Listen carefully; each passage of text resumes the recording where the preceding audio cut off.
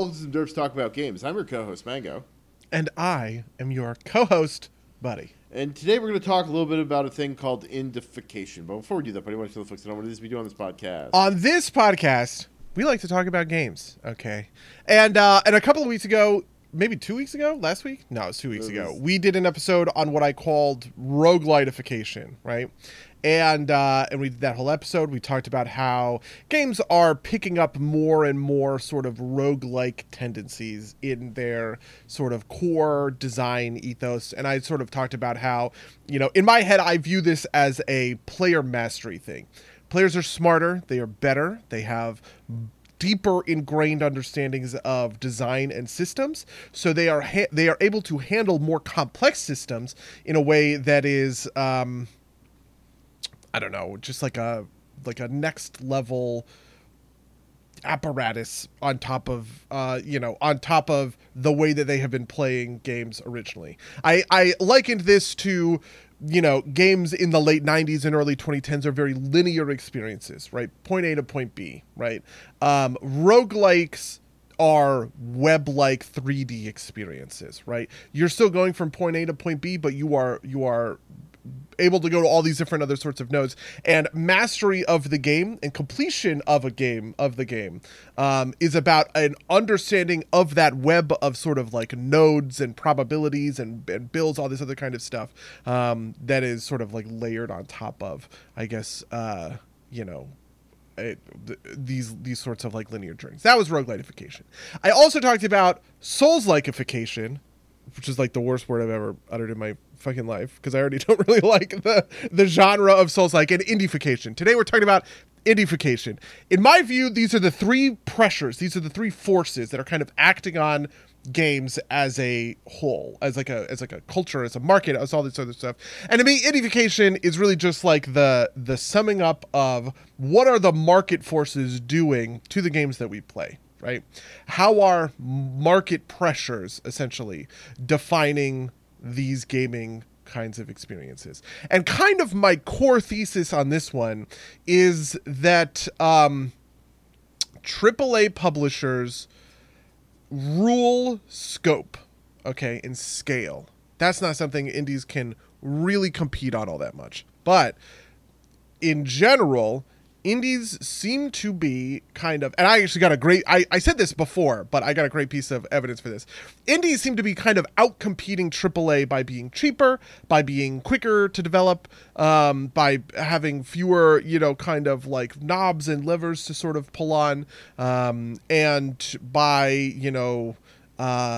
taking advantage, I guess I would say, of some of the ingrained advantages in the way that indie games sort of work. So what we're sort of seeing is what maybe I would have said 15 years ago is AAA forces are pressing indie games out of the market, right? At least like the Steam Greenlight era, right? Like it is hard for indie games to kind of like make their mark, because there's a lot of gatekeeping from platform holders.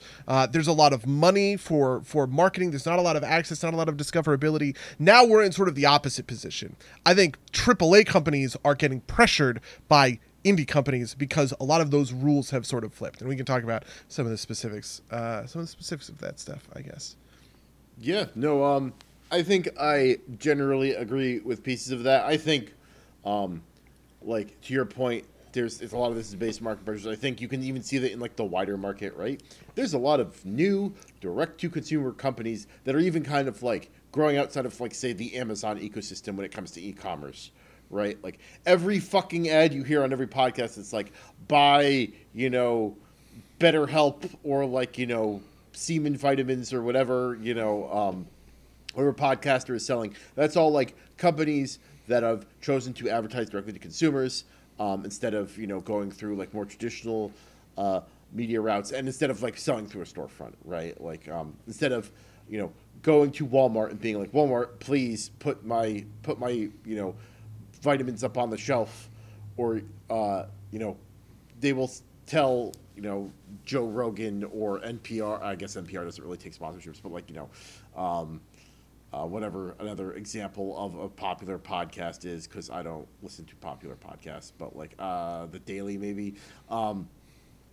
They will say, okay, we will give you some money for you to say to your listeners, buy this, right? And that's how we will get the word out, and then we won't have to pay the overhead of Walmart taking a cut. We just have to pay like shipping costs, right? Yeah, that's actually one of the interesting things. I never knew this, but I eventually learned this about grocery stores, which I thought was pretty interesting, is that grocery stores don't really make their money selling you the groceries. They make their money selling the store space.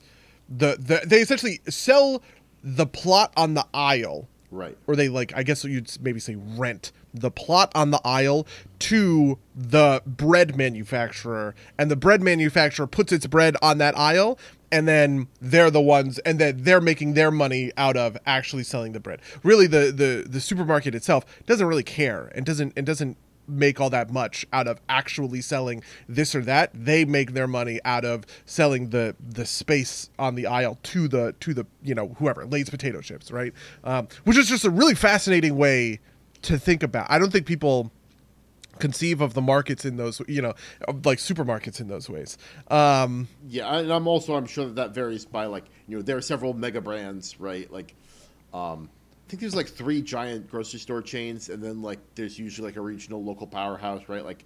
By me right now, it's or by where I am right now, it's Market Basket, which is along the store, New England company, and where we grew up, it was ShopRite, which is actually a collective of independent grocers that share warehousing. But really, I actually did not know that. Yeah, a collective is maybe the wrong term, but it's a cooperative, I think, is the correct term. But Star Market is owned by the same people who own Shaw's, is owned by, I think, one of the big ones is Acme is owned by Albertsons, I think is the top line brand name. But Giant and Stop and Shop, I think, are the same brand. But there's a couple of them. And one of them owns a bunch of them, and the other one owns the other ones. And then there are other weird pieces, right? Whole Foods is owned by Amazon pretty famously. Yeah, Kroger is. I just looked at the local grocery store that's all over around here is Ralph's in Los Angeles, and Ralph's is owned by Kroger, I guess. And it's my understanding is that they are the big one that owns most of these kinds of chains. So that whatever the dominant local sort of name for grocery stores in your area is, right? A lot of the time it's going to be owned by Kroger or one of the other ones. Yeah, and there's that's just kind of again nature of kind of market forces, but. Anyway, this is a little bit far afield of video game stuff, but what do you want to talk about? This is your topic. I'll let you. Okay, yeah, this is my topic. So there's a couple of different component parts of this, and we can talk about them each in turn. Really, at the end of the day, I think the core thing is that flip that I described, right? Where it feels like indies are pressuring AAA in a way that didn't used to happen, basically. AAA was the name of the game in the mid 2000s, right? The Xbox 360 era would be a good kind of, this is when this is sort of happening, because there's no good way to market indie games, right? There's no good avenue for an indie game to make it to a consumer. You have to go through platform holders, right? But the revolution that happened, which was kind of in the early 2010s, right? This is around Indie Game the movie. This is around Super Meat Boy, Fez, right? Those are the ones that are mentioned in the movie itself. But also Braid is in here. Bastion would be in here, right? Any of these kinds of titles. These were the titles that were able, as in, essentially indies, right, to kind of crack through and prove to platform holders that there's a lot of value to sort of sourcing for this. So Steam did away with Steam Greenlight and opened up its platform, right? There's a whole piece of this that's mobile, right? That's on the mobile markets. And in fact, I would actually say that the true leader here is actually the Android. Play the Store? Android Apple App Store. Yes, exactly. Kind of fight. Right. Because the App Store. I just kind of, because you said Android, I work for Google. I do not work on Android. Okay. All that kind of standard stuff. But yes, Android. Yeah, Android. because the App Store was pretty famously like actually locked down. It was very popular. Getting your app on the App Store was like a good thing, but like it was hard to make that happen. And then the Android sort of store kind of came up, which would eventually become the Google Play Store. And the Google Play Store, the Android marketplace was much more open. Yes. And the openness of the Android store caused Apple to open up its platform, right? Which caused tons of indie game development to happen in sort of the mobile space. And I think what happened was Steam essentially paired that with the success of these, kind of high profile indie games, a couple of whom had used its Steam Greenlight for sort of feature. And then they were like, I'm just going to open up my platform. And now we're sort of at this point where the floodgates have been opened. And now every day there are hundreds and hundreds and hundreds of games getting released, most of which will never even see the light of day, right? And you are now at a piece where there are these indie games that are all over Steam and never even showing up on anybody's page because of I don't know, whatever, right? But that process to me is sort of the thing. This is the start of Indiefication. This is how it happens in its most nascent kind of era. Because what follows on for this is now you have a pathway for two kind of pieces. One of them is a business piece. I'm a developer. I've wanted to get into video games all my life. I love video games. I love StarCraft 2. I love, Mass Effect. I love Halo 3, right? And I go to work at Bungie as a QA tester, and I eventually kind of end up as a mid-level developer. It's now 2012, right? I'm a mid-level developer. I've been making mid-level developer money for a couple of years, but I've been getting crunched. These games are tough, they're hard, or whatever. I will also point out that you are making mid-level game developer money, which is much less than mid-level kind of like standard software developer money. Okay, yeah, true, fair, sure. But this is to your point, right? Like, yeah. Go on. And so you're feeling this sort of pressure, right? And then a friend of yours comes by and says, "Hey, I just heard that the Microsoft Indie Fund, right, is, if you make a pitch and you go and you say, hey, we're a couple of AAA developers. There's three of us. One of us is an artist. One of us is an engineer. The other is a designer. And we're going to make a game together. Microsoft will give me $250,000 to make us an indie game. They'll publish our indie game on like the platform. And so you quit your job. You make your indie game studio, right? You have kids coming out of school, right? I'm a kid. I grew up on, Mario and Crash Bandicoot and whatever. And I went to college to become, to a CS program somewhere, a computer sciences program somewhere. Maybe even one of the kind of nascent game design sort of programs and like degrees, something at RIT, for instance. There's a million people from RIT in the industry. I'm constantly meeting them because they had, I don't want to say one of the first, but I don't know, one of the premier kind of like game programs for any college in the US when kind of like we were going to school. These folks are coming out of college and they're hungry for work. They're looking for jobs. But like, what do you do when you are an unproven, developer who has game design, has this like wonky game design degree that nobody really like knows what to do with? Well, you go to work, you make your indie game, you put together your stuff, you put it on, you put it on Steam and you see how it goes, that kind of stuff. This is how I feel like this groundswell is happening. And we've already seen this happen before in history because it mirrors the exact same process that went on in the Hollywood era in the 1960s, where basically the collapse of the big budget studios, basically these huge budget studios like Fox or whatever, kind of like bet everything on individual like pictures that would end up kind of like bombing and like ruining the studio. And you had these guys who basically, went to people like Steven Spielberg, right? Martin Scorsese, this era of like directors, these like famous like kind of directors. These are kids who were coming up in film schools in that time and kind of like getting their getting kind of like their boots on the ground, right? George Lucas would actually be another really fantastic example. He went to USC. We've seen this process happen before. It's repeating again right now in games. And the effects of it are kind of all around us, right? Even when I started in indie games, which was 5 years ago, right? Like that's when I left AAA to start working in indie games, there was an order of magnitude fewer games coming out on Steam year by year, compared to now, which I think is interesting, and it's crazy, and all of this stuff is affecting how games are, from sort of the bottom up rather than from the top down. That's my whole thesis. That's my whole theory in a long form.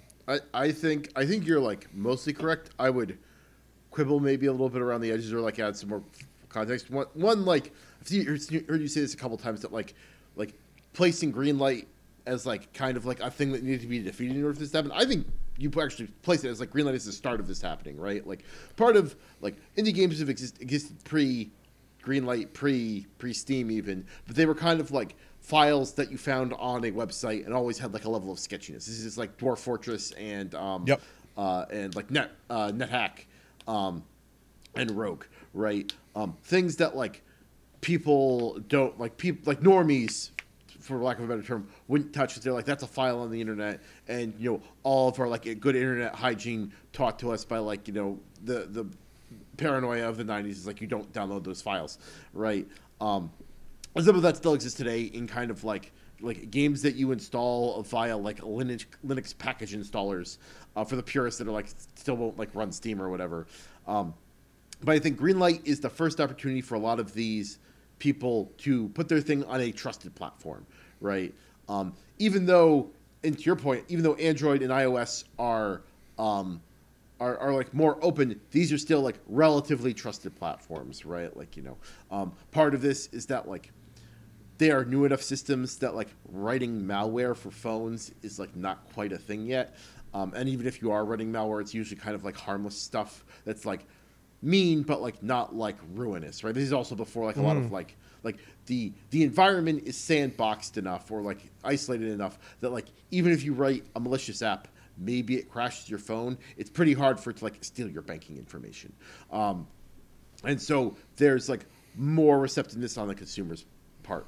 To your point, Greenlight transferring to a much more open system is a big part of this. I think to your point, like people who, part of the issue with game developer stuff, this is part of my thing about like game developers don't get paid a ton, is that there have always been a lot of more people that want to develop games than there are slots at like, established companies, right? Yeah. This is the thing that I went through personally, right? Like, I chose the route of going into a normal industry rather than trying to do an indie game. But to your point, like this is also part of what pushes it, right? Is there a bunch of people with specialized degrees that maybe have a little bit of a tougher time going into industry, or enough, let's say like existing capital. What I'm saying here is like rich parents, right? Or like, the kind of generational thing where like you live at home for longer than the previous generation did, which, maybe isn't necessarily rich, but essentially you're not paying rent. And so you can afford to sink your time into a game, which is a productive endeavor. But so the problem. This is the story of Stardew Valley, right? That guy basically lived off of his girlfriend for 5 years, right? Developing Stardew Valley, and then actually Concerned Ape, right, is the developer, and then actually the game came out and made a gazillion dollars, right? But if you think about it, right, the amount of upfront cost that was, and he did that all on his own. He solo developed that game, right? The amount of upfront cost associated with that is just like. It's pretty high, pretty astronomical. Yeah. That is like, the problem, right? Is like, a lot of, even with like, early stage internet startups, right? You can quickly get to an MVP and maybe start getting, getting some revenue there. Obviously also the kind of like investment capital, is better in kind of startup land than it is in game land, because like games can take off, but they're not traditionally like invested in by venture capital in the same way that it's because they have publishers. Yeah, well, if you're an indie game studio, you're typically not looking for investment in your studio, right? Which is the company, right? You are looking for investment in the project, and you go to a publisher for that, and the publisher gets a percentage of your project, right? Yeah, so it's just like it's a whole different kind of structure. It's a different model, but I also think that just kind of like games as a product don't meet the same kind of like they don't have the same like a successful game will make a lot of money, but they don't spawn like a successful company in the same way from like an investor standpoint.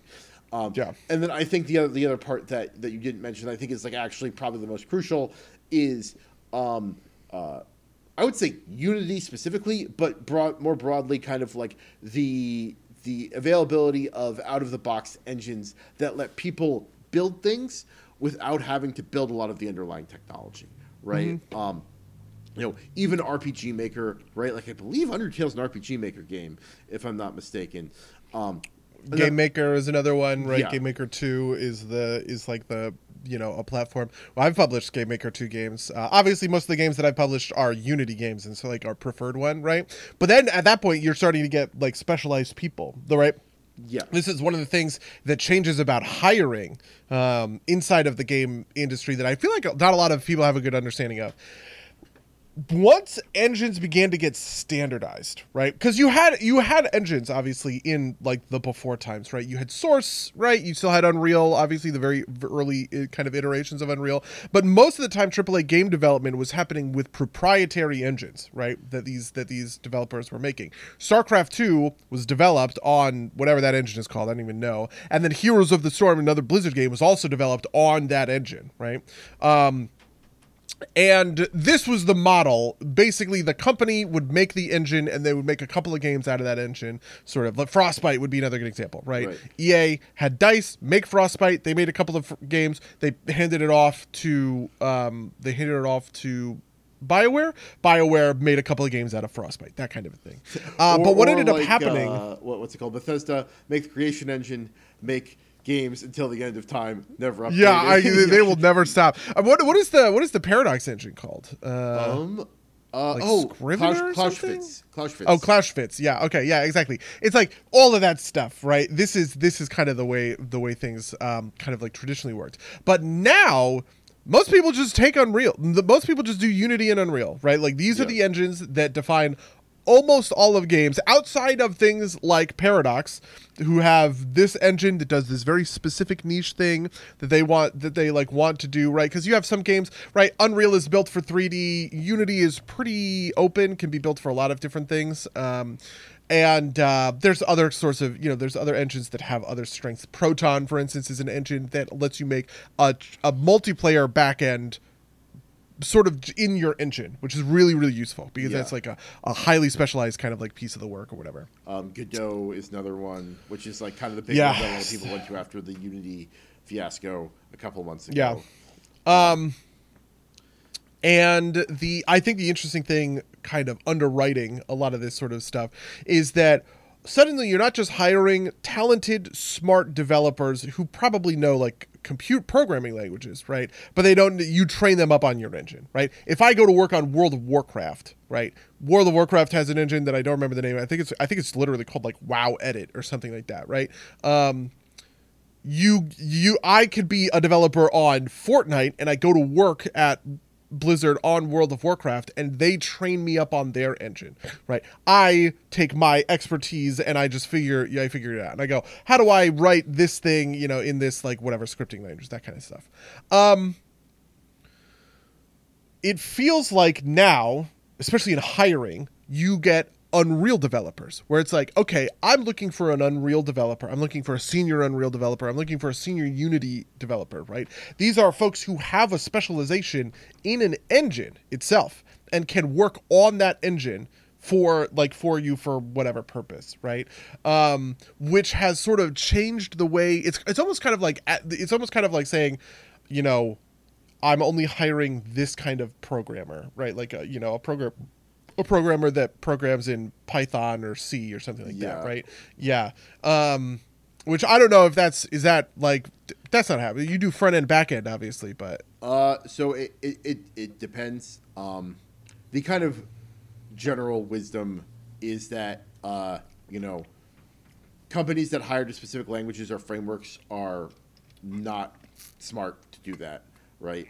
There's a little bit around kind of like experience around kind of like functional versus object-oriented programming, because functional was relatively new not new, but relatively new in commercial applications a few years ago. And it's just kind of like a different way of thinking about programs. But like Yes, people will look for certain skill sets, but most of the time, it's generally thought that like a good programmer's a good programmer. But to your point, right, like the web ecosystem is a set of technologies, right, and being a web developer is a thing. It just happens to be that like 90% of like most programming jobs are some flavor of web developer, right? Okay. Yeah.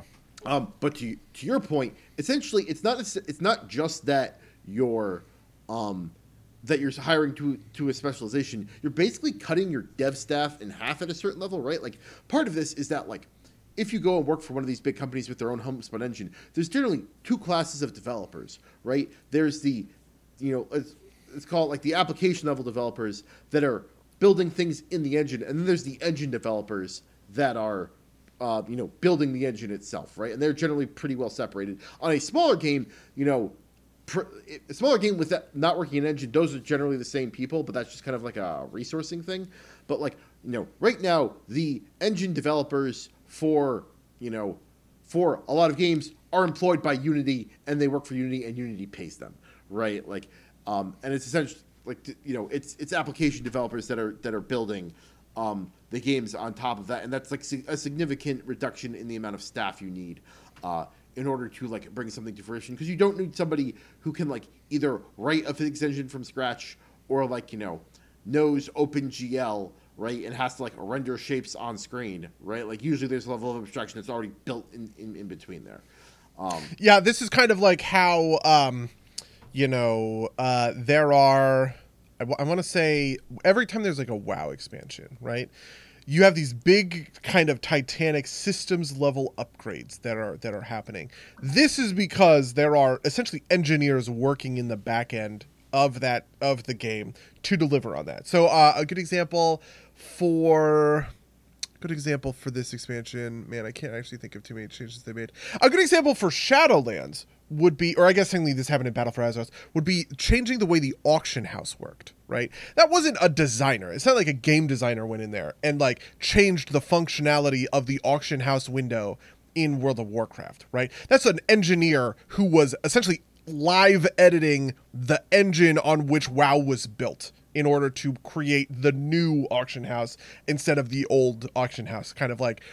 And it's funny because these I know some of these people, and they describe their jobs in very dramatic terms. It's like upgrading an airplane mid-flight, right? It's like trying to switch over from propeller engines to jet engines in the middle of a flight, kind of thing, because they obviously have all these sorts of whatever kinds of. I don't even know what I would call it. They just have like a lot of things drawing on them, I guess, and the needs that they have for their attention and time, that kind of stuff. And you also are editing a live game that, like, if you push essentially bad edits, right, you could end up completely borking absolutely everything, right? Which was one of the weird things about stuff like WoW. We talk about like there are 4 bag slots or something that you get, and it's because of the way the auction house was coded into the bag system or like the inventory system or whatever. It's like all of those kinds of like artifacts. All of those kinds of artifacts exist. Anyway, this is like the Teemos thing in Riot in League of Legends, which is apparently a real thing.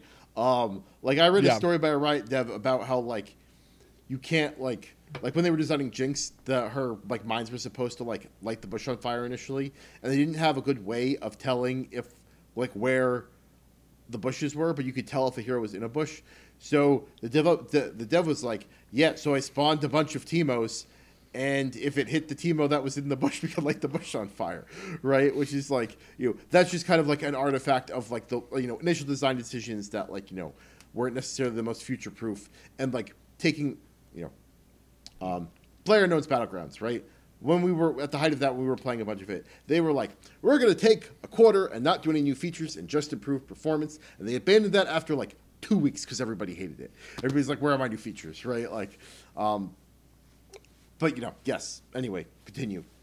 Yeah, and it's also sort of like the bunnies, the invisible bunnies that describe everything in World of Warcraft, because how the designers essentially found that the easiest thing to do most of the stuff that they were looking to do was to spawn an invisible NPC, and the top NPC on the menu was bunny, right? It was like A_bunny or something. There's a Kotaku article. This is famous from a couple of years ago. That kind of stuff. Anyway.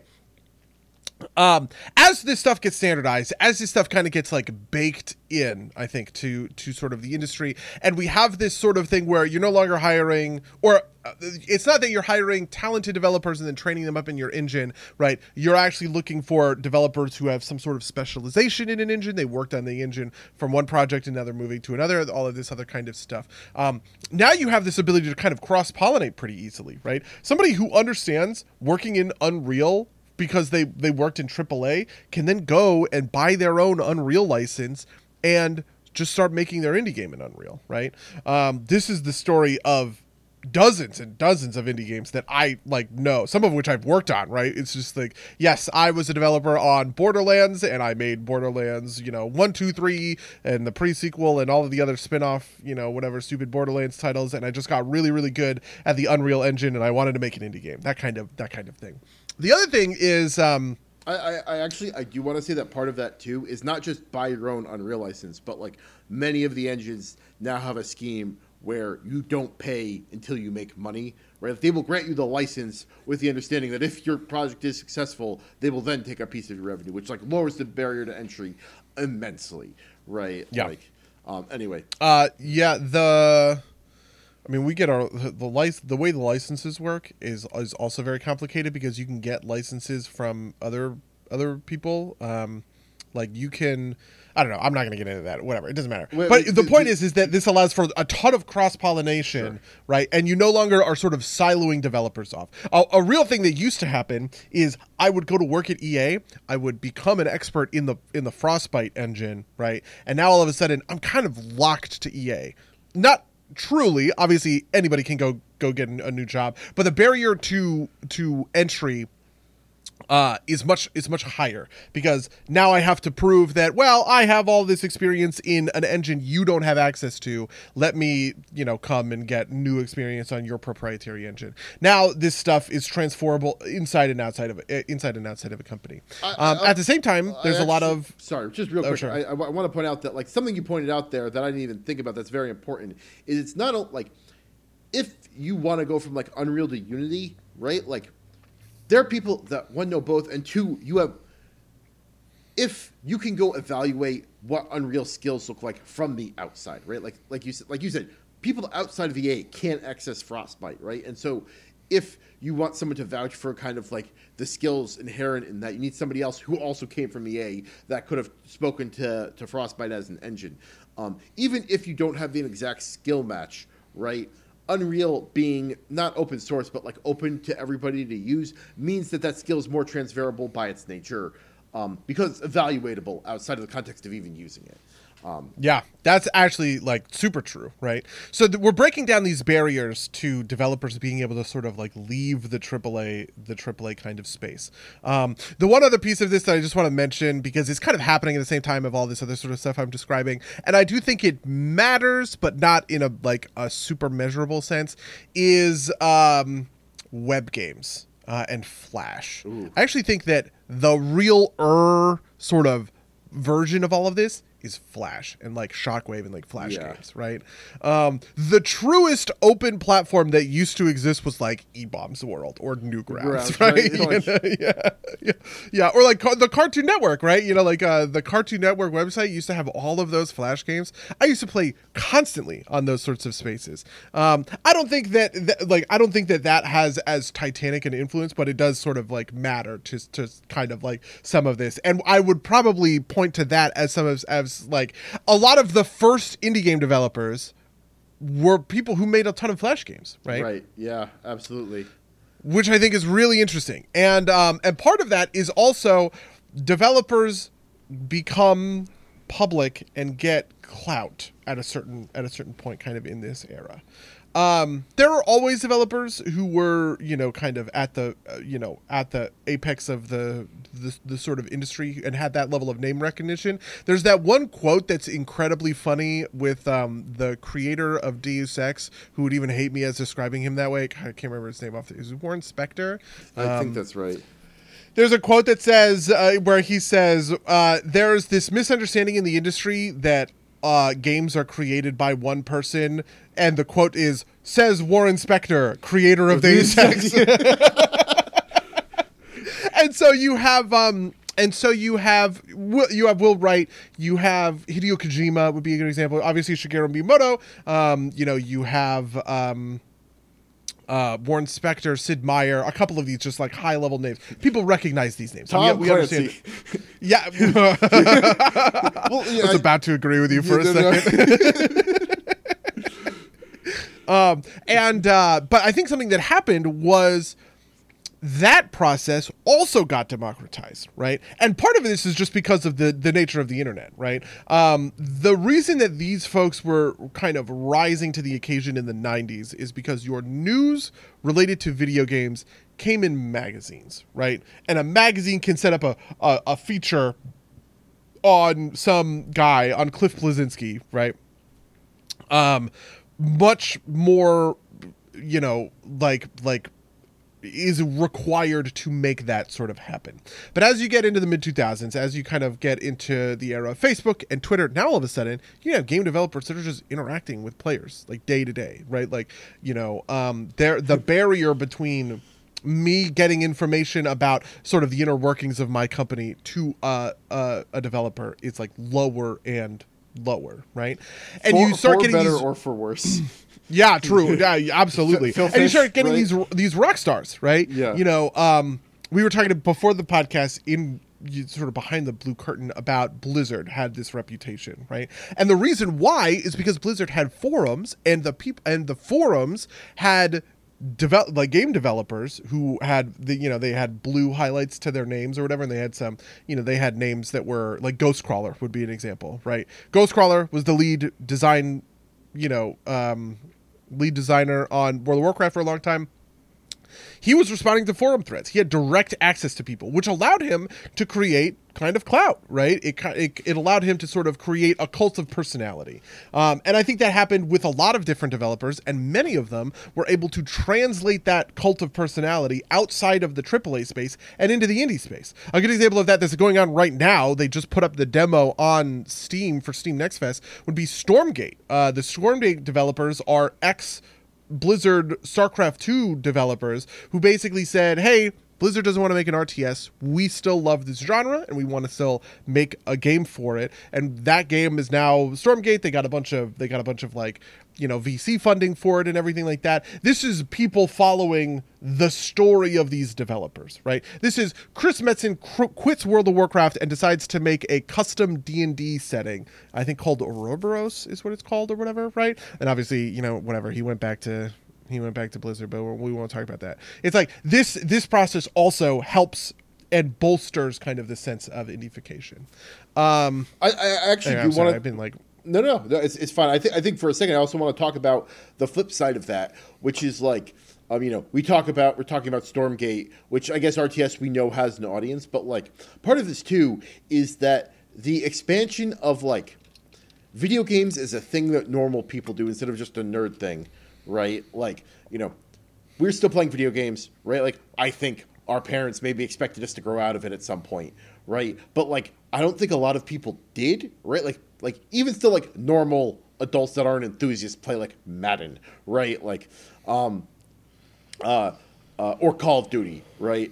And I think that part of that means that before, the entire industry was an enthusiast industry, right? Like everybody who played was kind of like somebody who was into it. Now, there's another level where like most people who engage with it are not enthusiasts, but the people that are enthusiasts are willing to pay.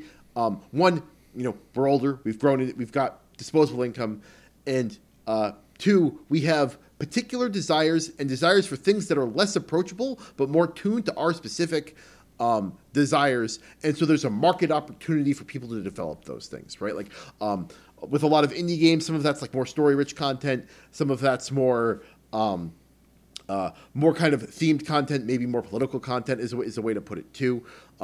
More stuff with a message that's not kind of like pablum. Again, for better or for worse. And then on top of that, also a desire for games that are more difficult, which maybe rolls into the Souls-likeification thing we'll talk about at some other point.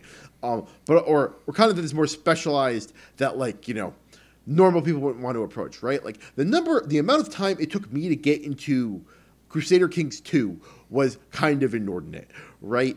But like that's yeah, we call that overhead, right? Yeah. But like I was willing to do it. There were enough people out there to support it, so they didn't require people like me, who was like a mid-level fan, to like bounce off of it 3 times before they got it, right? And now Paradox is like verging on AAA, I guess is the way to put it, right? Like, because there is enough enthusiast audience to kind of like propel these specialized projects forward. I think that's an important part of this too. Right? No, I absolutely agree with that, and I think it propels a lot.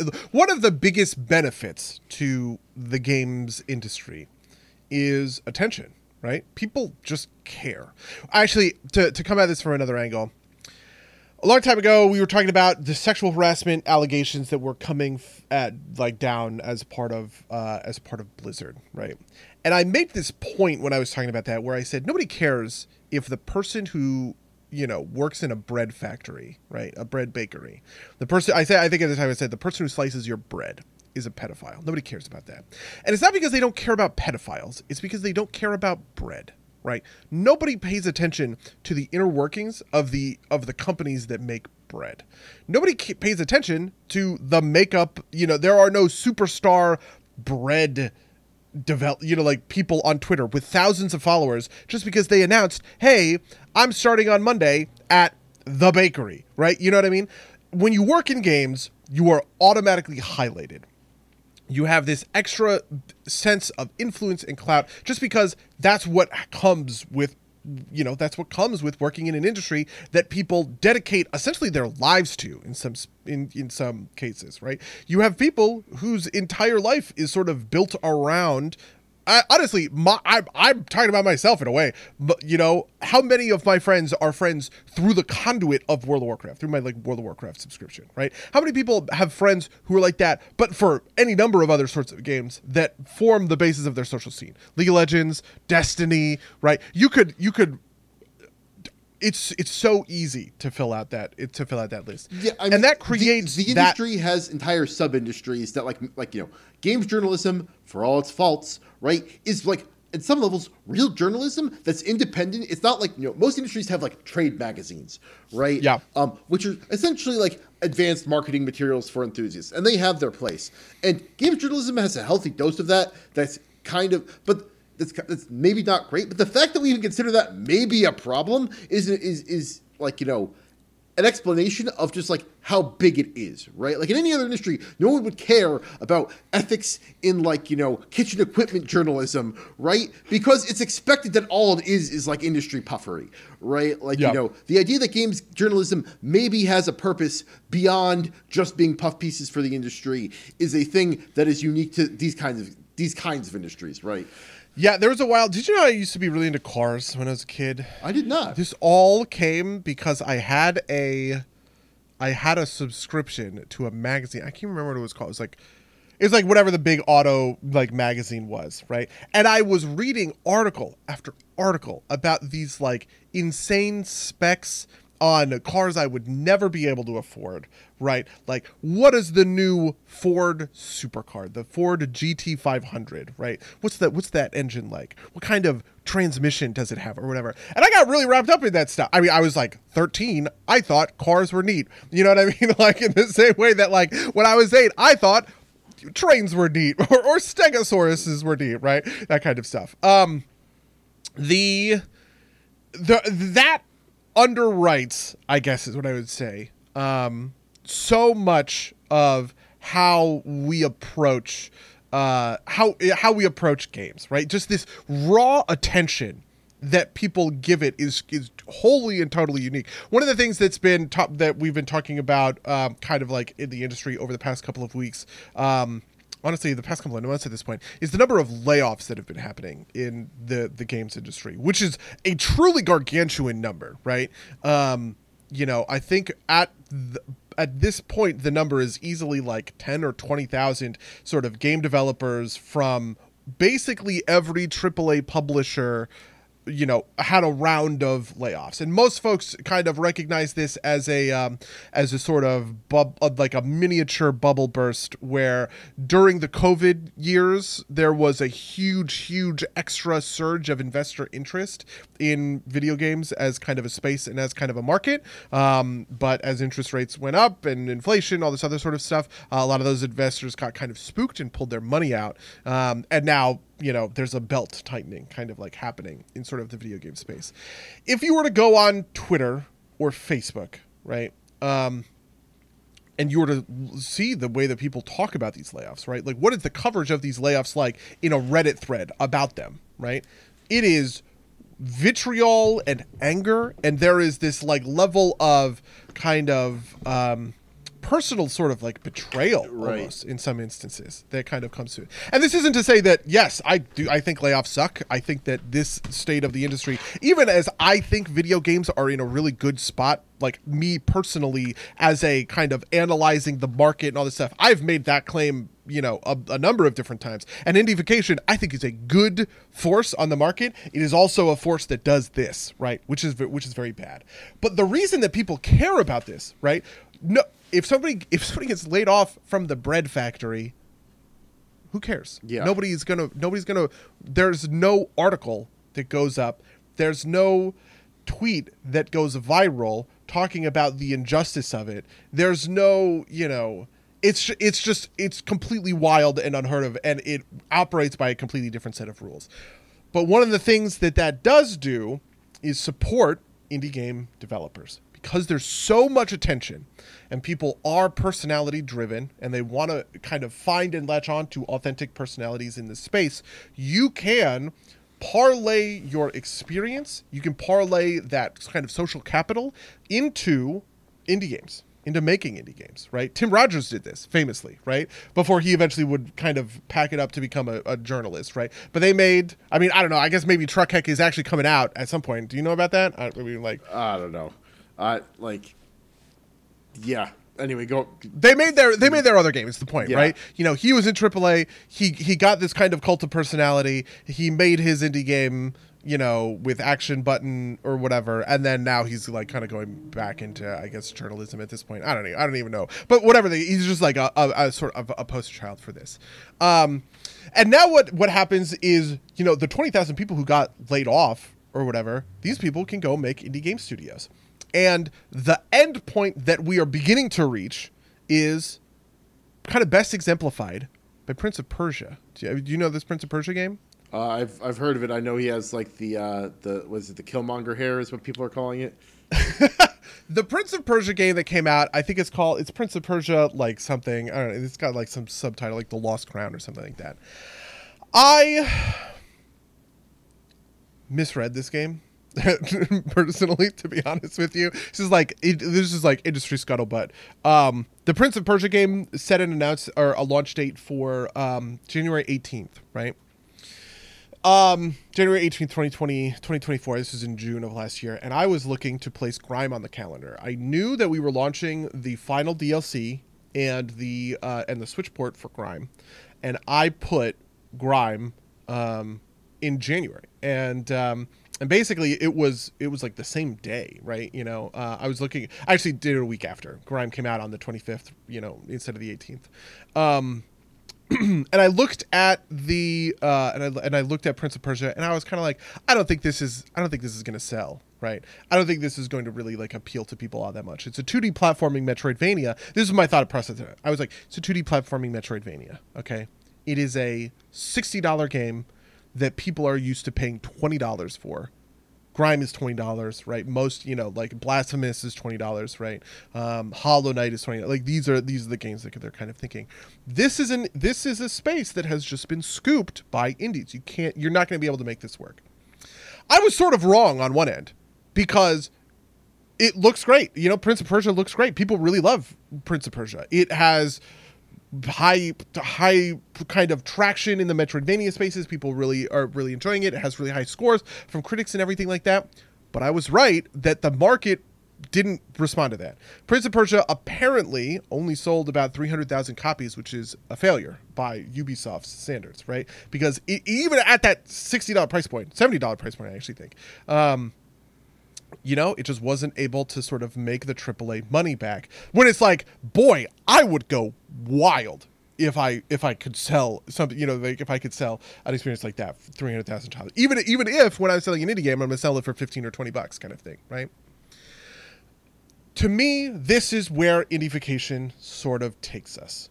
The only way that AAA can compete is in scale, because indies are so good at the base stuff, and they can deliver on that at a cheaper price point, typically, right? You know, you don't need a $60, you know, you don't need to attach a $60 price point to an indie game.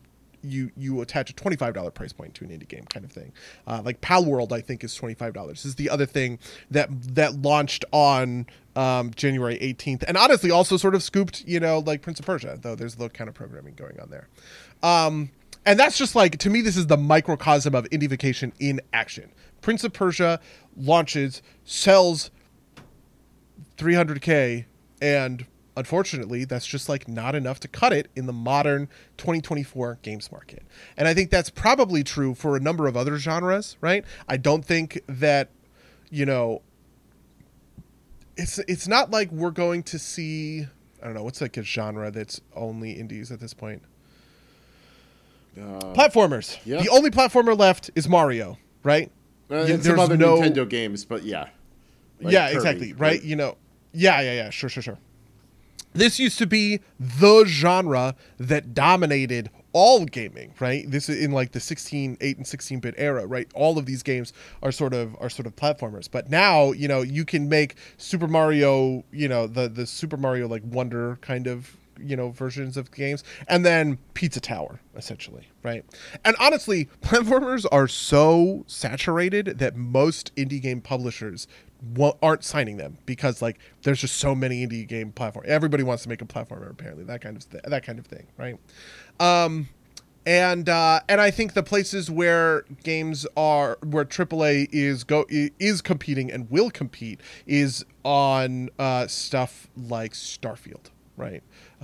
Or like, you know, Horizon Zero Dawn. These open world games, right? Open worlds are really big and expensive. GTA 6, right? Like, this is the stuff that like a AAA game can kind of like muster. There's a little bit in here that's also about multiplayer, right? But honestly, even that is getting sort of low-key scooped by indies, right? Lethal Company and, you know, oh God, what the fuck is that?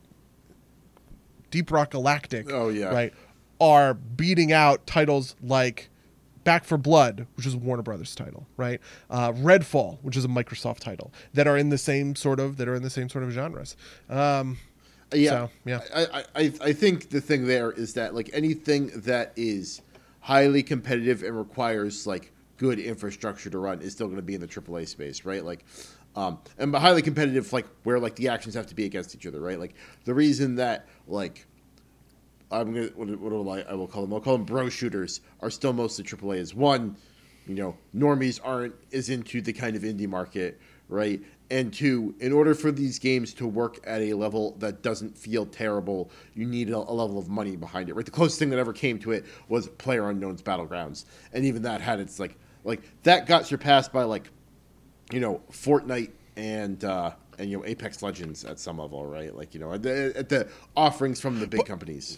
So the funny thing is that's actually a good example of what I'm talking about when I talk about the flip, right? Where indies drive AAA. Right. Fortnite is essentially an indie game that gets aped by all of these AAA games, right?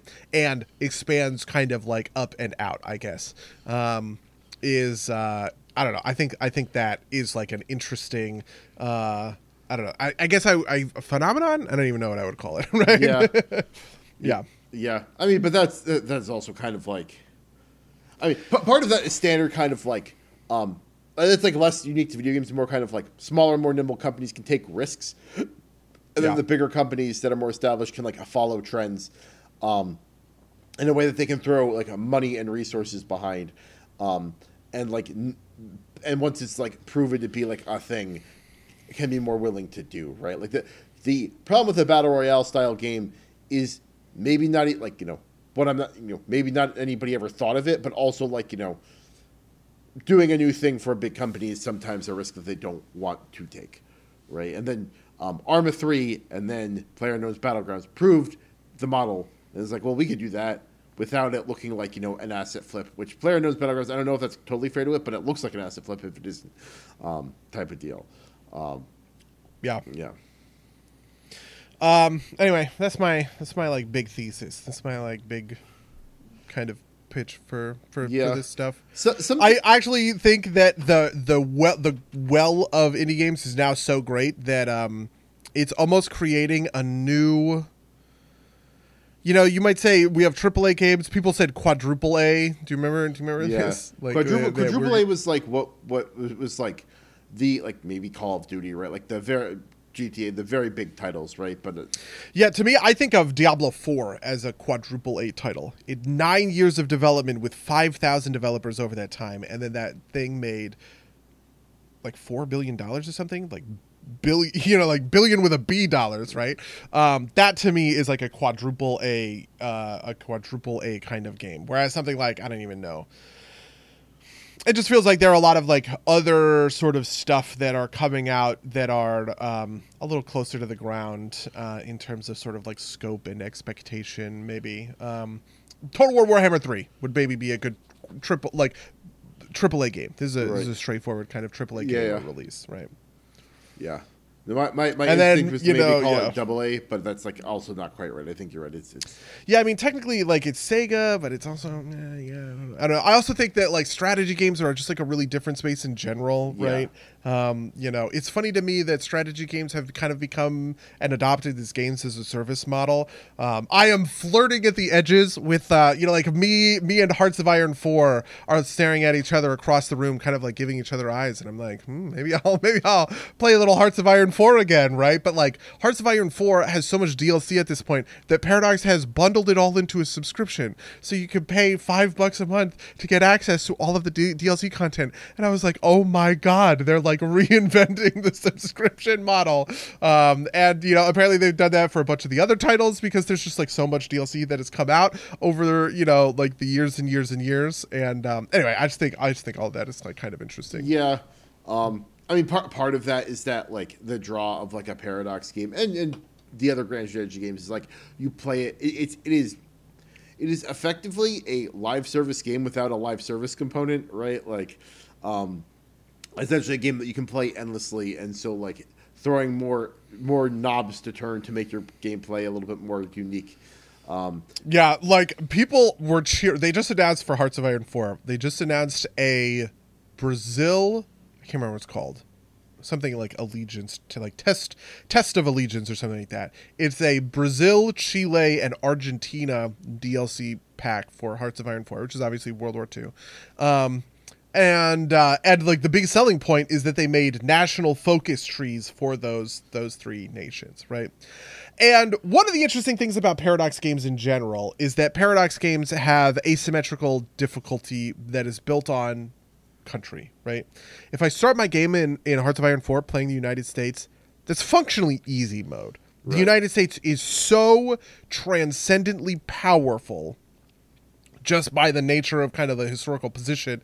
The U.S. was kind of like for the same reasons that the United States helped win World War II, right? Like the United States is powerful in the game. But also Nazi Germany is the same sort of thing, right? And there are challenges, right? It's not like it's easy, right? But like when you're a giga advanced Hearts of Iron 4 player, you are playing hard mode Algeria, you build no planes and you have to conquer the world. It's like, who the fuck does that? How do you do that? And the answer is you have this insane mastery of systems that like are just like endlessly buck wild, and you're just like taking so much advantage of cheese in the same way that like a high-end player of Mythic Plus in World of Warcraft is taking advantage of cheese. Like standing on an object in order to, trick the boss into spawning a pool on the ground that you are standing in, but because you're on the object, you're above the pool and you're not taking damage. Stuff like that, right? Like when you would otherwise get to a key level that damage would one-shot you, you're now standing on objects, I hope you have fun up there kind of thing. It's like people are doing essentially that for Hearts of Iron 4 and then making YouTube videos about it and getting 250,000 views. And it's just like wild to me that this whole ecosystem exists, and it kind of exists a little bit outside of the frame of like Indiefication that I'm talking about. Yeah. Yeah, no, that all makes a lot of sense. Yeah. Yeah. Again, I think it's nothing but a good thing, right? Like, yeah. I think that, when people talk about, to use that Hollywood example, when people talk about that era in Hollywood, the late 60s and early 70s, it's one of the like golden eras of Hollywood filmmaking, right? It's one of those eras where people, film classes are just all about this era of movies, and so many classic, sort of movies are coming out right then, and you have these really great, interesting stories right then before kind of the industry changed kind of all over again, which ended up happening kind of with Star Wars, the birth of the blockbuster, right? You have Jaws, you have Star Wars that are happening in the late 70s and kind of bridge into a very different 80s for movie making. So I mean, yeah, hell, there's even an are. aspect of that like translates to like YouTube, right? Like, which kind of gets you more like independent creators that can kind of do what they want with like cheap consumer grade stuff and still be incredibly popular and incredibly profitable, right? Yeah. Like, but yeah, I think I generally agree with you. Yeah. Okay. Hell yeah. Well, that's it. We've talked for an hour. Yeah. How's your week been? What have you been playing?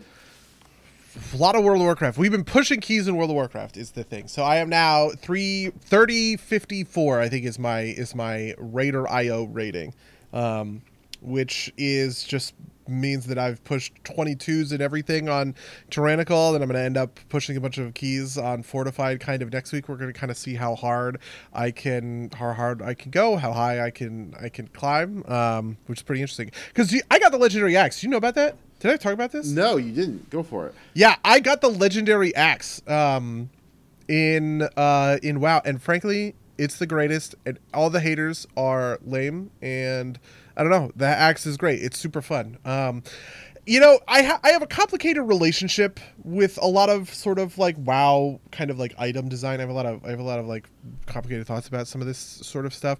There are sometimes items that feel like legendary, right? The gavel of the Jailer is a good example of this.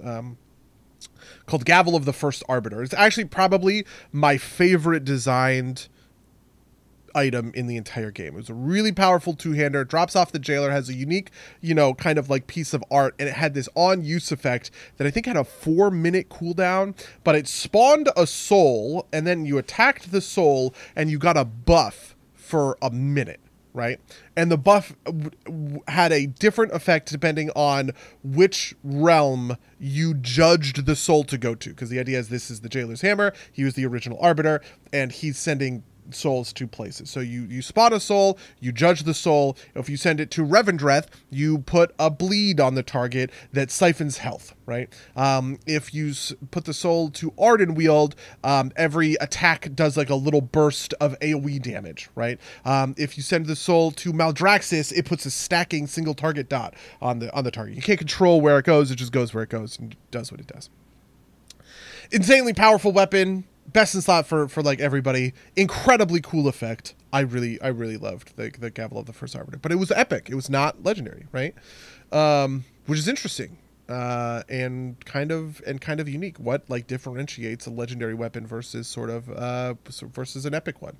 And And I don't know, maybe the answer is just like rarity or whatever. Firolath is a super rare. Most of our friends we've been killing Farak every week, and a lot of them don't have Firolath. I know me and one other person I know have Firolath, and that's it. And that's out of all of my 20 plus two wielding strength contacts who have been playing WoW since the kind of the beginning of season 3. But Firolath is really strong. It's really fun. It makes me do dumb shit, which is pretty great. There was a whole quest line to craft it, which took maybe 250,000 gold, but I had 17, so who cares, kind of thing. And now we're using it to push high keys and really like crush some of these crush some of these keys. So yeah, there, that's it. That's where I'm at. Nice, very cool. A little sad that I feel like monks at least haven't gotten a super cool weapon in a while. Like, I enjoyed the Valkyrie Spear from last expansion, but that even wasn't like a high tier weapon. It was just like a fun thing with a fun effect. Yeah. But such as there's a good one this year, right? The fist. Doesn't Urktos's fist have a cantrip? I don't think it has a kit. I hope it doesn't. Otherwise, I've been leaving damage on the floor. Hold on. Where's the? Let's see. Monk best in slot. Because I'm pretty sure it is. And Farak has a cantrip weapon, the cantrip polearm. Rashan the Immortal Blaze. Oh yes, I have one of those, but it is not better than my two handers or my two single handers. The Thorn Collar Claw I have one of, but it does not have a cantrip on it. Okay. Maybe eventually I will get an Immortal Blaze of heroic level. But on my side, I've been mostly playing Cyberpunk, going through that again. It's still it's weird. Even with the changes, I'm enjoying the game, but the game has this weird binary difficulty, and maybe it's just the build I went, which is kind of I really like handguns as a style, right? So I'm maxed out on cool, and the top level talent there is kind of headshots do absurd amounts of damage, and I had to crank the difficulty up to have a challenge, but it's one of those things where it's I will if I'm on, I will wipe encounters super easily, but if I miss my rhythm by a little bit, I will just go down in a hit, which is kind of hilarious. But still having fun with it. I don't think it's a particularly balanced game, but I am enjoying it. I'm enjoying the scenery. I think the game it feels like Skyrim to me in a way, in that game's not exactly the toughest thing in the world, and a lot of it relies and sometimes you stand outside the room and you shoot the thing in the head 10,000 times because its pathing can't get you out to the door. It's not quite that bad, but it gets into that realm. And then on the other hand, I'm playing a lot of Street Fighter. I literally today I hit Platinum 4, which congratulations made me happy. Yeah, which is interesting because I got a week ago, or no, 2 or 3 weeks ago, I got one fight away from it, and I just went on mega tilt and just kept losing LP, and I ended up actually at Plat 2 for a minute, and then over the course of a couple days, and then it's wait. I just need to calm down and play a little bit more defensively and think a little bit more about what I'm doing. And I climbed right back up. And like I said, I just crested into Plat 4, and hopefully I can keep it up there. But I've been thinking about trying Tekken 8, but it's one of those things where it's if I put time into Tekken 8, which is an absurd Tekken games are kind of absurd. That am I gonna? I don't know if I can play both Tekken and Street Fighter at the same time and not lose my mind. And then I just dabble in other stuff as things go along. I haven't really picked up any of the other games in a hot minute, but I've been thinking about Commander / EDH for a while, just because I guess just under 2 months, maybe 6-ish weeks, we're gonna be at PAX East. And I get to play some Commander. I've been following this channel. It's called I'm going to go find it right now. It's called Salubrious Snail or something like that. I'll put a link in the description. Yes, Lubrious Snail, I got that right. And he talks a lot about EDH. And one of the things he talks about that I think is interesting is like your commander, like pointing your commander deck to be the appropriate power level because it is a casual format. And we have gotten to the point where commander is such a popular format that there are powerful, hard-hitting, like winning decks. And like this is the thing about Magic in general that's kind of interesting to talk about, but I think it's most at the forefront in Commander, can you hear me? I can hear you. Lute is telling me the broadcast died. It says it reconnected. When did it die? How long ago did it die? It should be back.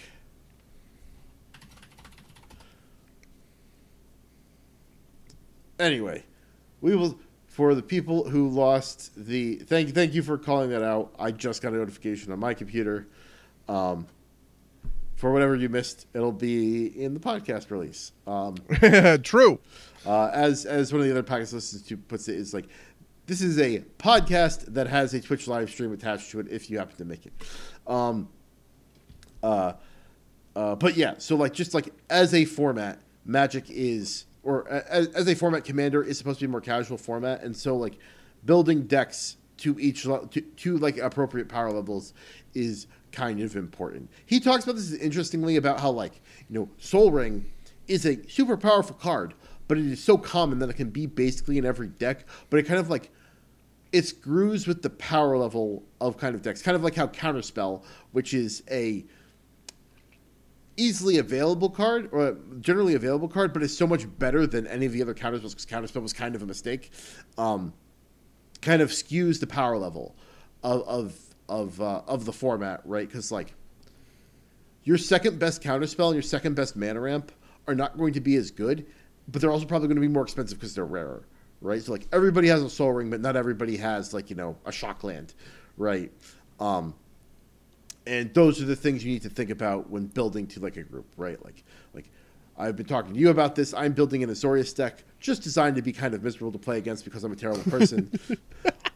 I will probably inflict that on you guys once at most, right? Like I am not going to like sit there and like, you know, play that all the time. And even like the AC the Gyre Tyrant deck that I run, right? Like I will probably play that once against your Ninjas deck and then like move to a deck that is like I actually like I have my Chaos Space Marines deck, which is still stock, so I don't have to worry about like it's just same as it was out of the box. And then I'm going to build another deck that's supposed to be a little bit more mid-range power level, so that I don't just like, you know, cause misery at the commander table. Do you have any thoughts on this? I have lots of thoughts about this, and we can honestly break it out into a whole podcast. But yeah, that's definitely true. This is part of why I like the Ninjas deck in the way that I have built it. Yuriko is actually a super, super meta CEDH commander, right? But the way that I have built it is essentially as an aggro deck, which is very rare in Commander. It's hard to make an aggro deck work. But with Yuriko's ability and the ability to run combat tricks, right, which is just like a fun and interesting sort of like way to do it, you can actually build a pretty powerful like Yuriko engine, as you know we've seen, because my deck works the way that it does, that tends to slip under other decks, right? When I'm playing Yuriko, I'm not really thinking all that much about ramp. I'm thinking a lot about turning cards sideways, right? Getting my attacks in, getting Yuriko on the board, right? Flipping stuff from the top of the deck. And even if I'm flipping low level shit, I'm still blitzing the whole, you know, I'm lowering the whole kind of threshold of the board. The Soul Ring point is really interesting. A Soul Ring to me is like Flash in League of Legends, where yes, every champion takes Flash, every Commander deck should have Soul Ring, but Commander is a better game for Soul Ring, and League of Legends is a better game for Flash. So even though, yeah, they are just like so incredibly out there powerful, it matters. The reason why Soul Ring is interesting is because if you play it optimally, you are also playing suboptimally in a way, because the person who drops a Soul Ring on turn 1 paints the biggest target of all time onto their back, and that's a really interesting dynamic, I think, right? All of a sudden someone is the archenemy because they're on their first untap, they're gonna have 4 mana, everybody else has 2. That's huge, right? And I just think that's really interesting. I think that makes for really like interesting kind of games, and that interesting dynamic is better than the balance of, because like the thing that people always say about Sol Ring is like it's it's not the 99, it's the 98, because every deck is also going to have a Sol Ring in it, basically. So you're not actually making a decision on what to include in the 99 of your commander deck. But yeah, I don't know. I just think that's the way that the way that it works, at least from kind of like my perspective. I don't know. There's a part of me. I've been meaning to upgrade my Eureka deck for a while, because they put out a Kamigawa set that included some black blue ninjas, so I could swap some cards out of the Eureka deck and just change its kind of momentum in a different sort of way. Add some more ninjas in there. I have so many stupid fucking ninjas in that deck. I love that deck so much. And I think maybe I could be convinced to actually kind of like go through and do that. I also have a couple of other cards that I've been like meaning to get. But there's a big part of me that wants to just like make a new commander deck. There must be so many new commanders that have come out since then, that I'm like, oh, I could actually do something interesting here, right? Yeah. If I were to, I don't know. Yeah. Dig deep. There's like the way I've been doing it is like there's a theme that I have in mind, like this mid-range deck that not mid-range as a style, but like mid-power deck that I'm building is built on this stupid thing I like to do, which is like it's a red-black theme that I call Cap and Sack, which is you use red's kind of like temporary control, and you pull it. Yeah, and then you sack. Oh my god, yeah, that's brutal. Yeah, but it's like it requires pieces, right? It's not super reliable. But the only commander with that effect, or there's two, and one's the Beast, I think, from Doctor Who, and the other's Sauron from Lord of the Rings. And there's not particularly like repeatable either. They're just kind of like enter the battlefield effects, and like there's no flicker effects in black or red, right? So it's just like I might make the commander a sacrifice-based commander instead, and just like use them on the side. Like this is Zorius deck. Here, I've got it sitting right next to me. I have 6 potential commanders. Yeah. I've got Grand Arbiter Augustin. I've got, who's that? I've got Azor. I've got, what is this? Elminster. I've got Guafa Hazid, which is probably not. Oh my god, Guafa Hazid is such a dumb card, but I love it. What a great inclusion. Dathos of Miletus, which is like one that like is like a can't be attacked by big things, and then Lavinia of 10th. Right, these are all like the legendary cards that I ended up putting in this stupid fucking deck, but like that's because Azorius is like a pretty strong theme, right? Like Cap and Sack is not a strong theme, so there's not a lot of commander support for it. But there is, there are things that like will work off the sacrifice engine or whatnot. I feel like I should make a bunch of decks. I feel like I should make a samurai deck at some point, even though samurai are historically absolutely garbage. Oh, yeah. So I feel like there's just got to be fun shit to do with samurai. As I have been looking, as I was looking through like the these cap and sap effects, there's like a pretty strong. There's like if I did blue, red, black, there's a pirate commander, and there's a bunch of pirates in there. There's also some like Cap and Sack is like. Oh, I know that pirate deck. Yeah.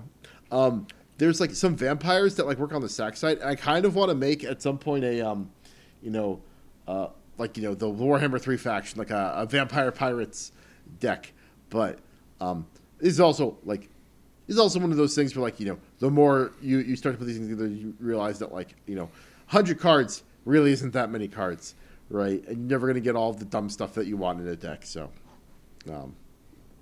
is this how you fix Commander and make it like less competitive brain? It's like now the decks are 200 cards. But yeah, I guess so. Okay. Yeah. What else has been going on? Have you watched more Sopranos since we last talked? I don't think since we last talked. Instead, I have watched the first 6 episodes or so of the Clone Wars, the Dave Filoni Clone Wars, which is, as far as I know, the only thing besides the movies that are canon in both the Legends and the canon timeline at this point. Which was interesting because like I knew there was something up with the canon. And I was like, asking. My girlfriend is very into the Clone Wars. She's very into the Bad Batch. She's like, "What's the canonness?" And she's like, "It's canon as far as I know." I looked it up, and it's like everything with season 7 is canon in Legends as well as being canon in the new canon, which is interesting. Apparently, Disney Plus has the episodes in like a different order than they were released in. It's interesting watching the show because like apparently it's all anthology stuff, right? Like I guess they expect you to come in with like knowledge of who all these characters are, because like characters that I'm just not familiar with, like Ventress, right? Will just like be like, and here's Ventress. It's like, who? And it's like, she's the bad guy, right? Like and like obviously, you know, I get like, I know who Obi-Wan and Anakin are, but the first time they appear on screen, there's no like, you know, and I'm Anakin, you know, the hero of, you know, like the hero of the clone, you know, it just kind of like expects you to know it. I will also say that like I have heard a lot of good things, and maybe I'm a little bit like underwhelmed by anticipation. Maybe that's because the earlier episodes, and also I think ultimately it is a kid's show, and it's got a relatively short running time, and so like, you know, like there's an episode early on where I think it's called Delta Squad. Essentially, a batch of clone troopers like fail their test, and they're given one opportunity to retake it. And like in like most shows, there'd be like at least a montage of them training. And no, it's just like they get an inspiring speech. Like a couple of them get like inspiring speeches, and that like makes them good at being clone troopers, right? Which is kind of like, I noticed that, but I'm not convinced that like, you know, what would it be like? You know, like 12-year-old me, which is I think what the target audience would have noticed that. So maybe it's fine. I don't know. Do you have strong thoughts on the Clone Wars? I like the Clone Wars quite a lot as a sort of setting. Is that what you're talking about? I'm talking about the Clone Wars, the Dave Filoni show. Okay. I have seen some of the Clone Wars, the Dave Filoni show, but not all of it. I think I watched into season like 3 or whatever. Eventually, it starts creating a bunch of characters that it will go on to reference, sort of down the line, basically. Right, because the Bad Batch is basically a Clone Wars spin-off show, as far as I know. Yeah. And there's like a bunch of like, do you know the character? There's like a bounty hunter. He's like a frog guy, and he has these like tubes coming out of it and a big wide brimmed hat. He's like in stuff. Ellis? But like that's like a Clone Wars character. I'm sorry, what? Does he have a triangle head? Is it Ellis? No, God, okay. I can't remember. What is that bounty hunter's name? It's like L-Less. He's one of the guys who trains the clones along with like Brick. God, what the fuck is this guy's name? He's like, he just shows up so much. Oh, fuck. I found, okay, show me, what's the website? Cad Bane. Oh, Cad Bane? Yeah. Isn't Cad Bane like a famous, like, I've heard that name before. He's from the Clone Wars. Is I'm pretty he really? sure. I think that's where he came from. Oh, interesting. Okay. I see. I wouldn't have called him a frog guy, but I get what you're saying. Yeah. He's a Duros. But yeah. I have not seen Cad Bane in the Clone Wars yet, but like I'm still relatively early. Yeah, so like Cad Bane I think is like a good example of this sort of stuff. The thing I like about the Clone Wars is it just lets you do like pretty simple like World War II serials kind of like stuff. There's a couple of like early Clone Wars episodes that are just like really straightforward and fun. That it's like, you know, there's one where I think it's Plo Koon and he's in space, and there's like a bunch of, it's like a new Jedi or something, and like a bunch of droids, like, you know, they like fighting like a bunch of battle droids, and it's just like it's a simple story of two soldiers in a dangerous situation. They're surrounded by, you know, enemies, and they make a clever decision to get out of it. This is like perfect for Clone Wars. This is like my platonic ideal of like a Clone Wars episode. You know, there's an episode it's just about like the siege of this one city in the Outer Rim, and Mace Windu and maybe Obi-Wan is there or something. And it's just like, it just tells the story of this battle, this siege, kind of from beginning to end. And that's just like, I don't know. There's just something really kind of like perfect about the sort of setup and the vision for this. And it is so, it's the opposite of The Last Jedi. You know how everybody says for The Last Jedi, it doesn't feel like Star Wars? I don't make that contention, but I know that a lot of people do. I make that contention. Clone Wars, yeah, exactly. Clone Wars feels like Star Wars. Yes. It is it feels more like Star Wars than some of the movies, right? Than like some of the original trilogy, I would probably say. And it's just like, that is good. That is like, it's, I don't know. It's just, it's good. It is a little bit of a kid's show for me though. And I wasn't able to kind of like get all the way through to the other side. Even if it probably, competes with like Avatar: The Last Airbender or something like that, as just like a neat, interesting kids show that is, serialized in that kind of way. I will say that like I am not a huge fan of the art style either. Like Jar Jar and Count Dooku in particular look wacky to me. But I mean, yeah, Dooku is interesting because he's based off of the Genndy Tartakovsky design from the Clone Wars animated thing from that Clone he did. Wars is what that's here. I looked this up. Correct. It's Clone Wars and the Clone Wars, which is and Clone Wars is, I think, the best Star Wars thing. Like, just like, it is so Star Wars, which is what I love about it. Anyway, so yeah. Otherwise, I've just been chilling. Nothing, My YouTube content is a lot of woodworking stuff these days. Oh my god, your plaid shirt! Where's the Hawaiian shirt, Mango? I'm watching you. You're changing. You're a whole different person. I don't even know you anymore. Part of that's just the winter, but I feel that. Sure. What about you? Have you been up to anything else? I have been playing a little bit of Grime. I've been playing a lot of Satisfactory. We ended up making a big multiplayer server for Satisfactory, and I am just so hyper about this game and the numbers. It is so much more draining than I think it is or should be. In like a true sense. It just like takes more of my sort of like time and attention to like do it, but there's just like something so satisfying about going, okay, we have a shortage of X, we need to make more X. How are we going to do that? And I sit down and I do the math and I go, okay, so this node of iron is bringing in, 240 iron ore per minute. That every smelter can smelt 30 iron ore per minute, which means I need 8 smelters, and it's going to create 240 iron ingots, and some of those ingots are going to go to rods, and some of those ingots are going to go to plates, and then we're going to combine the rods and the plates at this rate and that thing, and it's just like all that stuff I just find like really fun, really compelling.